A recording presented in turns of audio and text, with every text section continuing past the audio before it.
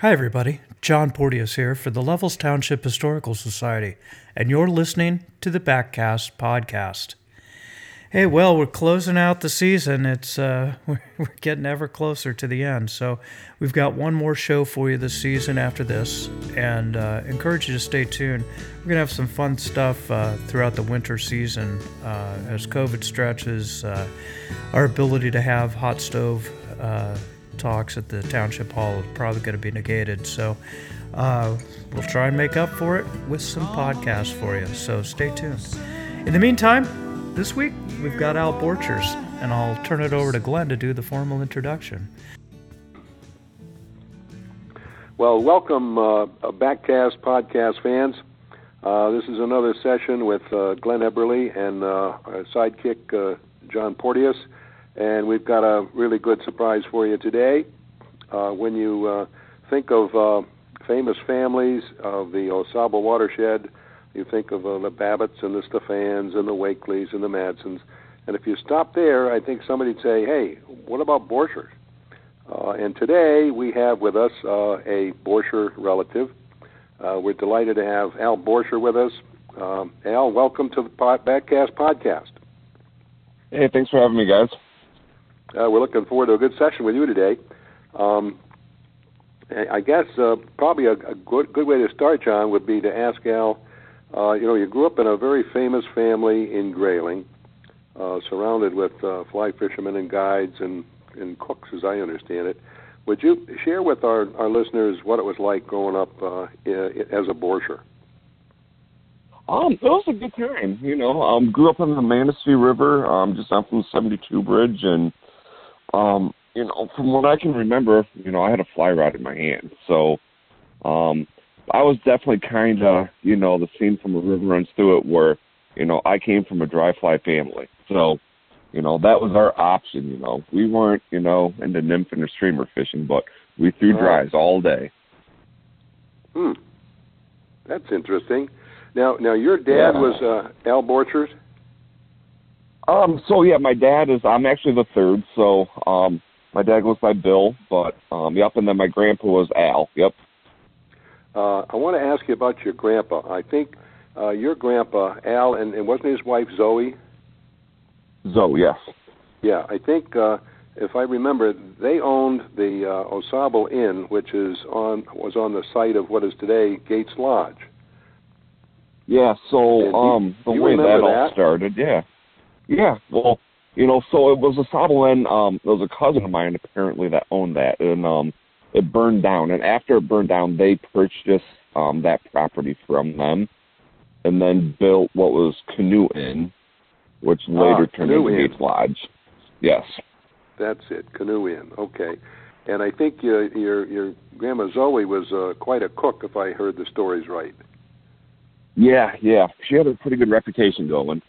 Mm-hmm. And your grandpa Al he tied flies, I know.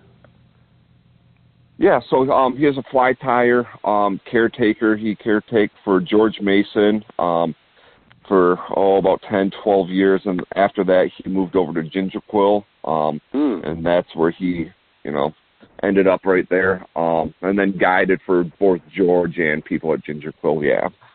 Oh, nice. I heard a story from a fly tyer in Grayling, a pretty famous guy, Jerry McLean, and he told about going over to the Canoe Inn, and he'd tie flies. He was a youngster at the time, and it was your grandfather Al and Jerry said he kept coming over. Every time I tie flies, he kept coming over saying, Jerry, don't crowd the head. And Jerry said, I had a problem getting too busy around the head, and I couldn't finish it right. He said, I'll never forget that. Every time he'd come by, he'd say, now, darn it, don't crowd the head. I could picture it. Yeah, I think we all have that problem. If we tie flies, we'd start having that. Exactly right. That sounds pretty familiar. Sure does. Gosh, now, you had a pretty famous great-uncle, too.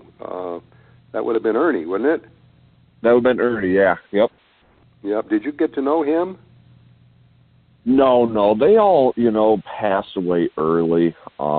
Yeah. So my grandpa was 47 when he passed. Ernie was in his early 50s. So I never had a chance to meet them. But Oh, too bad. The stories live on. Yes. Oh, they do. Now, the story of the Borcher fly is a good one. Did you hear what is your version of that, Al? Are we talking about the condor quill? Yeah, supposedly. Yeah. That's, I don't know where that part of it came out, but that was not true.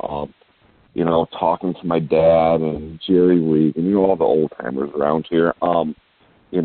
Back then time, you didn't have Amazon or the internet to order material, so you had what's available. Mm-hmm. And what do we have available around here? Turkeys. So yes. It was definitely, the original fly was a turkey body. It wasn't condor quill.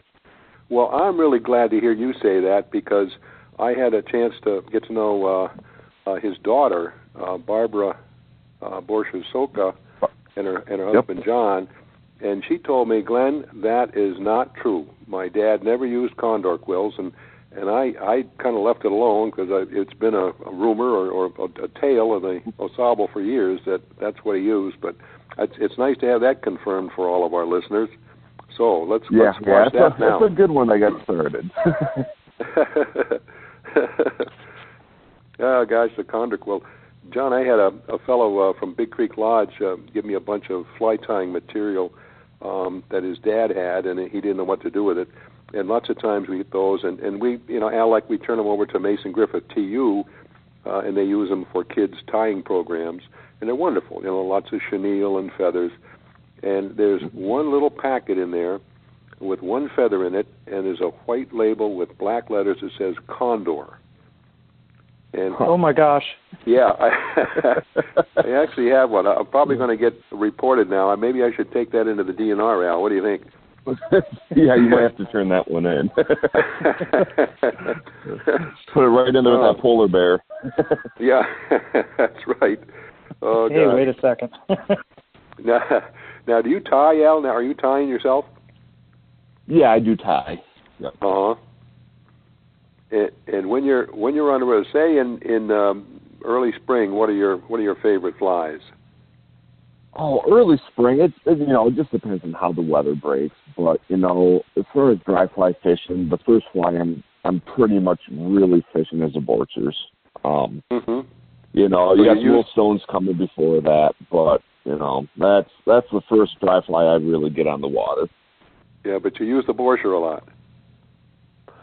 I use it a lot, but so does everybody else. So it's kind of the running joke on the river of what's Al got on, and my response is, well, what do you have on? Yeah. I like it. Yeah, that's good. That's good. Well, now tell us about you grew up with a fly rod in your hand, and that's for sure. What are your early memories of fishing with your dad, your family? Do you out of a boat, or did you wade? We did both, so being right on the river, we waded a lot. So I've got a younger brother, so my dad and my brother Brian, we'd, every night kind of make it down to the river and do a little fishing. And, the early years, it was, little brook trout flats and stuff like that around there. And then, as I got older and, kind of got the leash let out a little bit, it really started to evolve from there. And, my dad did a great job teaching us. And by the time I was probably 13, I was fishing hex on my own. I was kind of let loose to kind of go do what I wanted to do. Wow, that's neat. 13 years old, and you're out there. Oh, wonderful. Wonderful. Well, I wish we could get a bunch more doing that at 13 now. Right. So Al, when you were fishing the hex at 13, were you over on the Manistee? Yeah, I was mostly Manistee fishing growing up, just it was in the backyard, and, we,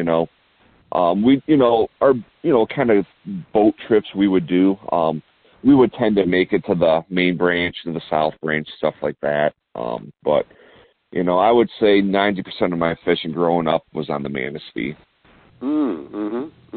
That's great. That's awesome. I have a few questions about your guiding and when you started guiding. You've been guiding today now, full time. Tell us about starting and how did that happen? So in high school, I ended up getting a job at the fly factory for Steve Southard. So I got that job when I was 16 years old. So I worked for, in the shop as a shop rat for a few years. And then after graduation, I turned 18. It was literally within the week of me turning 18, I went and got my guide's license. And started kind of doing some overflow trips for Steve that year. And, since I had a late birthday, my birthday's August, so, I kind of missed the good part of the season. But, I got some later stuff in. And then the next season, started doing more overflow for Steve there. And I also got a job guiding for Twin Pine Lodge in the Holy Waters for Dave Waltz. So started doing trips for him. And then that lasted a few years, and then ended up getting a job in 2005 up in Alaska, guiding up there. So. Well, yeah. Don't leave us hanging on that one. Tell us a little more about where and what that was like. Yeah. So up there. So my first job up there was at Katmai Lodge, Bristol Bay, Alaska. So, got the job, went up, got my captain's license before heading up there. Spent 8 years at Katmai Lodge. And then after that, switched over to Mission Lodge. Same Bristol Bay region. Mission Lodge is considered a flyout lodge, though, where they have 3 de Havilland beavers. We've fished 20-plus different rivers, had boats stashed all throughout the country there. And I've done 7 years there. And I still kind of go back there to help out, not really full-time in Alaska anymore, but, I try to get a week or two up there helping them out and, kind of get that itch taken care of, so. Oh, nice. Now, what is that all mostly the rainbow fishing up there, or what is it? It's a combination of everything. So, both lodges, we have all 5 Pacific salmon, so kings, sockeye, chums, silvers, pinks every other year. And then, the rainbows, the Dolly Varden, Arctic char, Grayling. We get the smorgasbord of everything up there. Oh, nice. And that's really good fishing, isn't it? I mean, people can get spoiled up there, can't they? Yeah, it's hard to explain until you get up there, just the sheer number of the fish. It's, the lodge I worked at, Mission, we're just on a little river, no wider than the AuSable pretty much. And we would get 5 million sockeye that would swim by that lodge in a year. Holy moly. Oh, my God. So if you can imagine what that would look like, it's pretty amazing. Oh, my God. You just walk across the river on their backs, or? You could just do a swan dive in the water and grab one. It's pretty amazing when that's going on. Don't that's they incredible. crowd the trout out? I would think they'd crowd out the trout, and then once they pass, they get along. So what happens with the trout up there? It's really interesting. They know that that's their food source. Okay. So where they're coming off the spawn, the water they're holding in throughout the winter, spawning in, once those sockeye start running, they jump in with the sockeye and run upriver with the sockeye to the spawning grounds. Huh. So when I was at Katmai Lodge, we were on the Alagnac River. So the Alagnac was a great early like June trout fishery, mouse and streamer fishing, okay? But once those sockeye got there, all of our trout ran up to the moraine. Which is actually about a 100-mile trip to get there. Golly. And then, the trout all, there's definitely trout from other little streams and stuff would all go to these same rivers. And that's where that rainbow fishing is really good, where, you get these trout all condensed in one small area. Sure, and they don't die when they spawn, so they... Nope, they're there. And then when those sockeye die, or all the salmon up there die, and their carcasses are getting washed out, that's what then drops the trout back to where they winter. They just keep following that, washed out carcass down the river, and yep. Oh, my gosh. Well, John, I got to put that on my bucket list. How about you? Yeah, it has been, and I think maybe we're just going to move it up a little bit. Yeah. Oh my gosh. Do it early, do it while you can. Well, I think that's the key to most everything. I agree. I think we're going to talk to Al before we book that trip, though. I think you've got a lot of years up there. 15 in total, you think? I've got 15 years up there. Yep. Oh my God. So if I would have made it this year, it would have been 16. Yep. Yeah. So a little bit of an adjustment when you come back from fishing like that to our watersheds, isn't it? It's a little bit, but the nice thing is it's a change of pace. So it was really nice.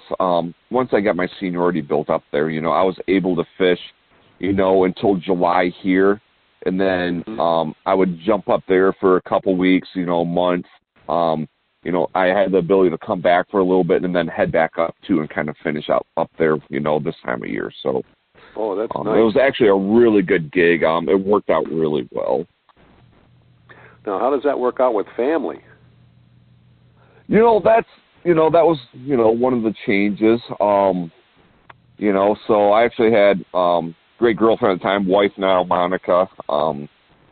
She kind of got it, kind of let me get up there and do my thing where for the first 8 years we were together, I was never home for her birthday or anything, which, most people find amazing. Yeah, it's, yeah, it's pretty crazy. But I'd be up there, sometimes 3 months straight. So, it was a little rough for that, but I've got two little kids now. So once the kids came in play, that's when I really kind of dialed it back up there. And, Yeah, good for you. They need to have some coaching on how to cast and how to land fish. You can't be going all the time. That's it. They're already in training. They don't even know it. Are they? Yeah, well, they've got a wonderful career ahead of them too. That's great to hear. How old are they now? So my son Drake is 3, and my daughter Zoe is 2. Oh, Zoe. So named after your grandmother? Yep, named after my grandma, and then Drake is named after the family fly. So the famous fly. That's fantastic. Hey, podcast listeners, how's that for information? That's wonderful. That's awesome. Drake and Zoe. Oh, terrific. Yep. And it's fun. Drake's already been tying flies, so he's already into it. It's great. At 3? Oh, my gosh. At 3. He's already sitting on Dad's lap tying flies. Well, now tell him not to crowd ahead. We're working on it. Oh, gosh. Now, you probably had some steady customers up in Alaska, didn't you? Clients that would come up here. Yep. I mean, the great thing up there is, after my first few years, same way as here, is you built up your clientele. And both lodges were great lodges. We had about a 90% return rate for clients. Oh, that's terrific. You had the same clients the same week every year. And it, you know how it goes. They really, the clients the first year or two, but after that become more friends, and it's worked out really well. Oh, nice. Now, do any of those clients get to the AuSable area, the Manistee? Actually, yeah. I've actually had a few of the groups kind of show up here and do some fishing with me. So that's been really good. And I've had the pleasure of getting some of my groups here up to Alaska, too. So it works out really well. Oh, nice. Now, did you never got down to the White River or did any of that? Did you in Arkansas? No, I've never made it to the White, or I've really been stuck in Michigan and Alaska. Never made it out west or anything yet. So it's on the list. On your list, yeah. Well, it sounds like you didn't need to fill in much with Alaska in there for a place to go. Oh man. Yeah, it was good getting that in early. Mm-hmm. Well, Al, I think we told you before we actually got on that our exhibit this year, which was canceled because of this wonderful COVID going around, was river guides and their stories. And we've had some guides on, and we've had some pretty good stories. And as I've mentioned, I know there's some stories that we probably can't share with our listeners. But if you look back over your guiding career, would you share a few good ones with us? You must have a ton of them, and our fans do enjoy good guide stories. Oh yeah, there's so many to choose from. the bad thing is over these last 17 years, I've probably forgot more of the stories than I can remember. But I'm sure. There's always a few that kind of stick out. A lot of the stories are big fish loss that kind of haunt you. And those tend to be the ones I remember more than anything. But this one was particularly it still gets me. We're on a fly out on the Moraine Creek up in Alaska. So the Moraine is, the rainbow mecca, kind of that area. It's really your chance to land a 30-plus inch rainbow. Okay, that's your goal up there. That's the marker. And had this client, we were fishing this nice run, and the lodge at the time, I don't know what their reasoning was for this, but they would not allow us to bring nets on these flyouts for rainbows. They thought, I think they were still in the mindset of the old cotton nets that could hurt the fish, and this is when the rubber nets were just kind of coming out, okay? So they wouldn't let us bring nets at all. So, I learned up there really quick how to, hand line these bigger fish in and hopefully not lose them. Well, this particular day we get, this monster rainbow on. Still to this day, it might be the biggest rainbow I've ever had a client hook in Alaska.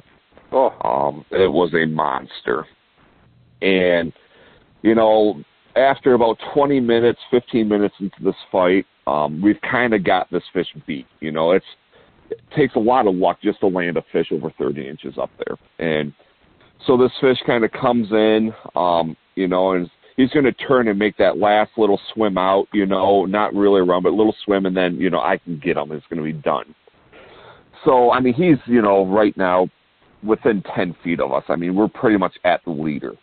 And he kind of swims out a little bit and turns a little. And at the same time, a sockeye comes up and is porpoising and gets the leader in its mouth. And now they have teeth and snaps the leader. And our... this rainbow was probably around 34 inches, I'm going to guess. It was a big one, and we had to watch it swim off. And salmon cut it loose.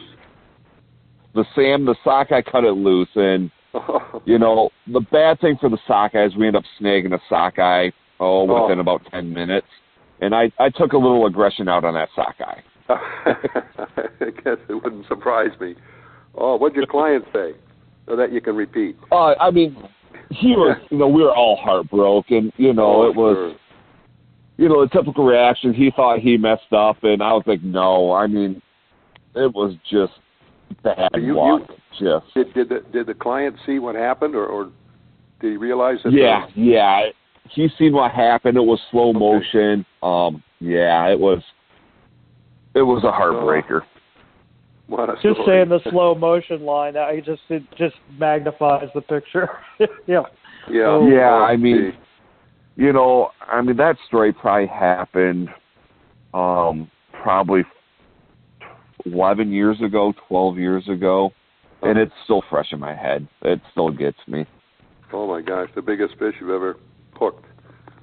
I would have to say, at least the one I could see, that might have been the biggest fish I've had on the line up there. Oh my gosh. What do they throw at those? What do you use up there? Streamers or it depends on time of year. Yeah, so early season we're fishing, leech patterns, bunny leeches, sculpin patterns, and the mousing up there is excellent. Really? Daytime mousing is probably my favorite up there. Yep. It's crazy compared to Michigan, I know. But all daytime mousing. Yep. But then, once those sockeye get in and they're starting to spawn and lay their eggs, we switch over to bead patterns. And this is a great kind of little thing. So with this bead fishing, we don't get into it up here on the AuSable, But what we really do is we take different colors, plastic beads, orange, chartreuse, light orange, dark roe, and we paint them with different shades of nail polish to give them different looks of eggs, from fresh eggs to fertilized to dead eggs. So I've actually got a nail polish collection that would make most women jealous. Great. And, I can remember, going in and, buying nail polish, and you get some of the strangest looks you will ever get. You can only imagine. Yep. And the bad thing is, you don't realize this is nail polish goes out of stock, out of style, okay? Sure. So, one of the most popular nail polish colors is Wet n Wild brand. It's called 434. And, when it was, you could go to any Rite Aid when they had it in stock, and it was $2 for a bottle, no big deal. Well, then they discontinued it, okay? So a few years ago, I'm scouring the internet looking for more because I'm now out, and I found 2 bottles for $60. Oh, my God. And I had to pull the trigger. Oh, geez. Oh, my God. What a great story. We don't use those on the AuSable, though, huh? It's not up here. It's actually got pretty popular in Michigan, down in the lower Manistee for the steelhead down there. It's catching on there. But, the innovation of the bead fishing up in Alaska, it's really, really taken off up there now, too. So I was in Baldwin last weekend with my son and grandson salmon fishing, and we were in a couple of shops, and I know we saw some unusual-looking egg colors, and they were like beads. So maybe they're selling there. You've probably seen them also. Yeah, they're like I said, they're catching on here. And the good thing about the bead fishing is you're not killing as many trout in steelhead with it. So, because you're pegging these beads about 2 inches above the hook. So when they're grabbing that bead, that hook's sliding in the corner of their mouth, compared to the old glow bugs that we were using, where they're actually swallowing those glow bugs and, taking it deep sometimes and getting in the gills. So this new bead fishing has actually really helped out the mortality rate on these rainbows, especially in Alaska. That's a good story. So you got them tied a couple inches above the hook. Yep, if you peg them with a little toothpick, or they got little clear pegs now, and you just peg it right there, and yeah. Oh, interesting. Yeah, that's nice to know. Yeah. Well, okay. Now, how about a story from down this way? Oh, a Michigan story. I'll tell you. One of the coolest ones I had was opening day. This was actually a few years ago.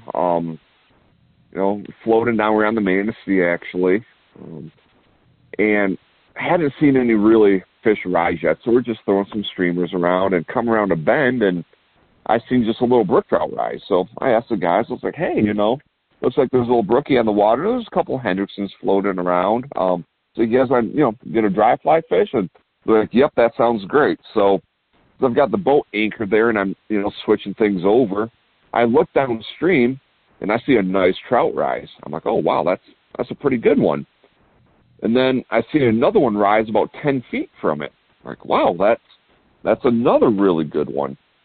So I was like, all right, guys. I was like, this is kind of going to be, go big or go home right now. So we get down there, position up on these 2 fish, and had both guys cast at the same time. Front guy, bottom guy took the bottom fish, top guy took the top fish. And it was like a simultaneous hookup. They first cast each. They both ate at the same time. So we hooked both these fish, and they're both good fish. So now it's, lines crossing, trying to, keep things from tangling. We ended up landing them, and they were 17.5 and an 18-incher. Oh, my gosh.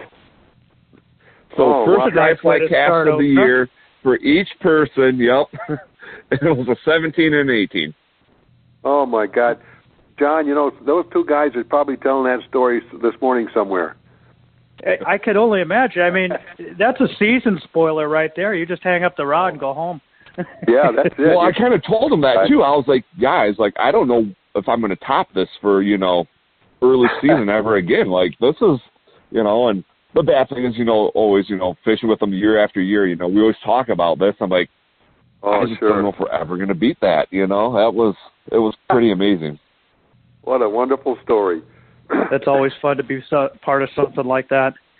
Hey, sure. You know, Glenn, one thing we haven't asked Al about is what's your take on the stream lunch? How do you work that with your clients?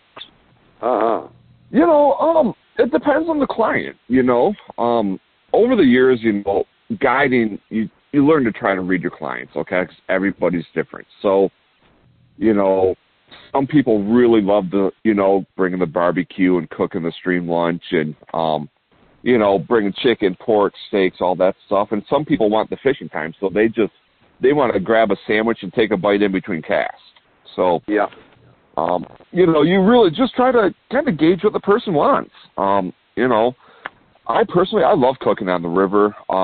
Just it's a nice break, lets everybody stretch their legs a little bit, get out, move around. But some people just like the sandwich and go. Yep, sure. Do you ask them? No, go ahead, Glenn. I'm sorry. Yeah, go ahead. Do you ask them ahead of time, Al, just to kind of make sure, especially a new client?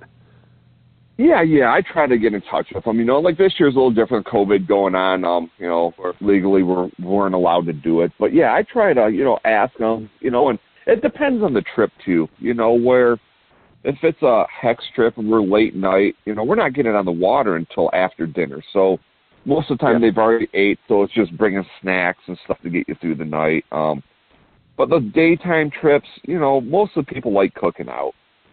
Mm-hmm. And it does help, you know, with this Alaska connection I have that I can get fairly fresh salmon up here. So that's definitely been a hit with a lot of the clients right there. I'll bet so. Grilled salmon on the Manistee or the AuSable, that'd be wonderful. Yeah, it's hard to beat. Maybe a bottle of wine or a few beers in there too. Yeah, you know, definitely throw some beers.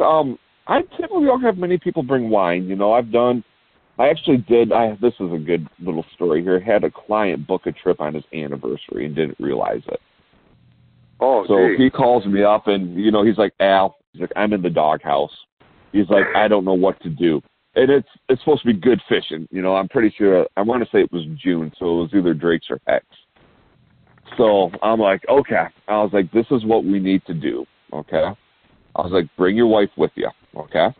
And I was like, I'm gonna do this awesome, like, dinner on the river. So I got salmon, some steaks, I got wine, like, I did it up, made it, you know, a really fancy dinner, even brought candles, you know.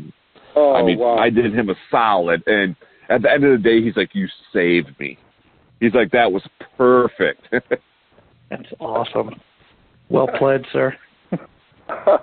You know, so, I mean, we all make mistakes, you know, and it's just got to get some people out of them. Oh, my, that's great story. Was his wife a fisherman? I wouldn't say an avid fisherman. You know, she's been out previously with me, but, you know, it wasn't necessarily her thing, but she did like going, so. Okay, what a good story. Candles on a dinner on the river. Nice move, Al. Nice move. It worked out. Oh, geez. What do you throw at them this time of year when you're taking clients out?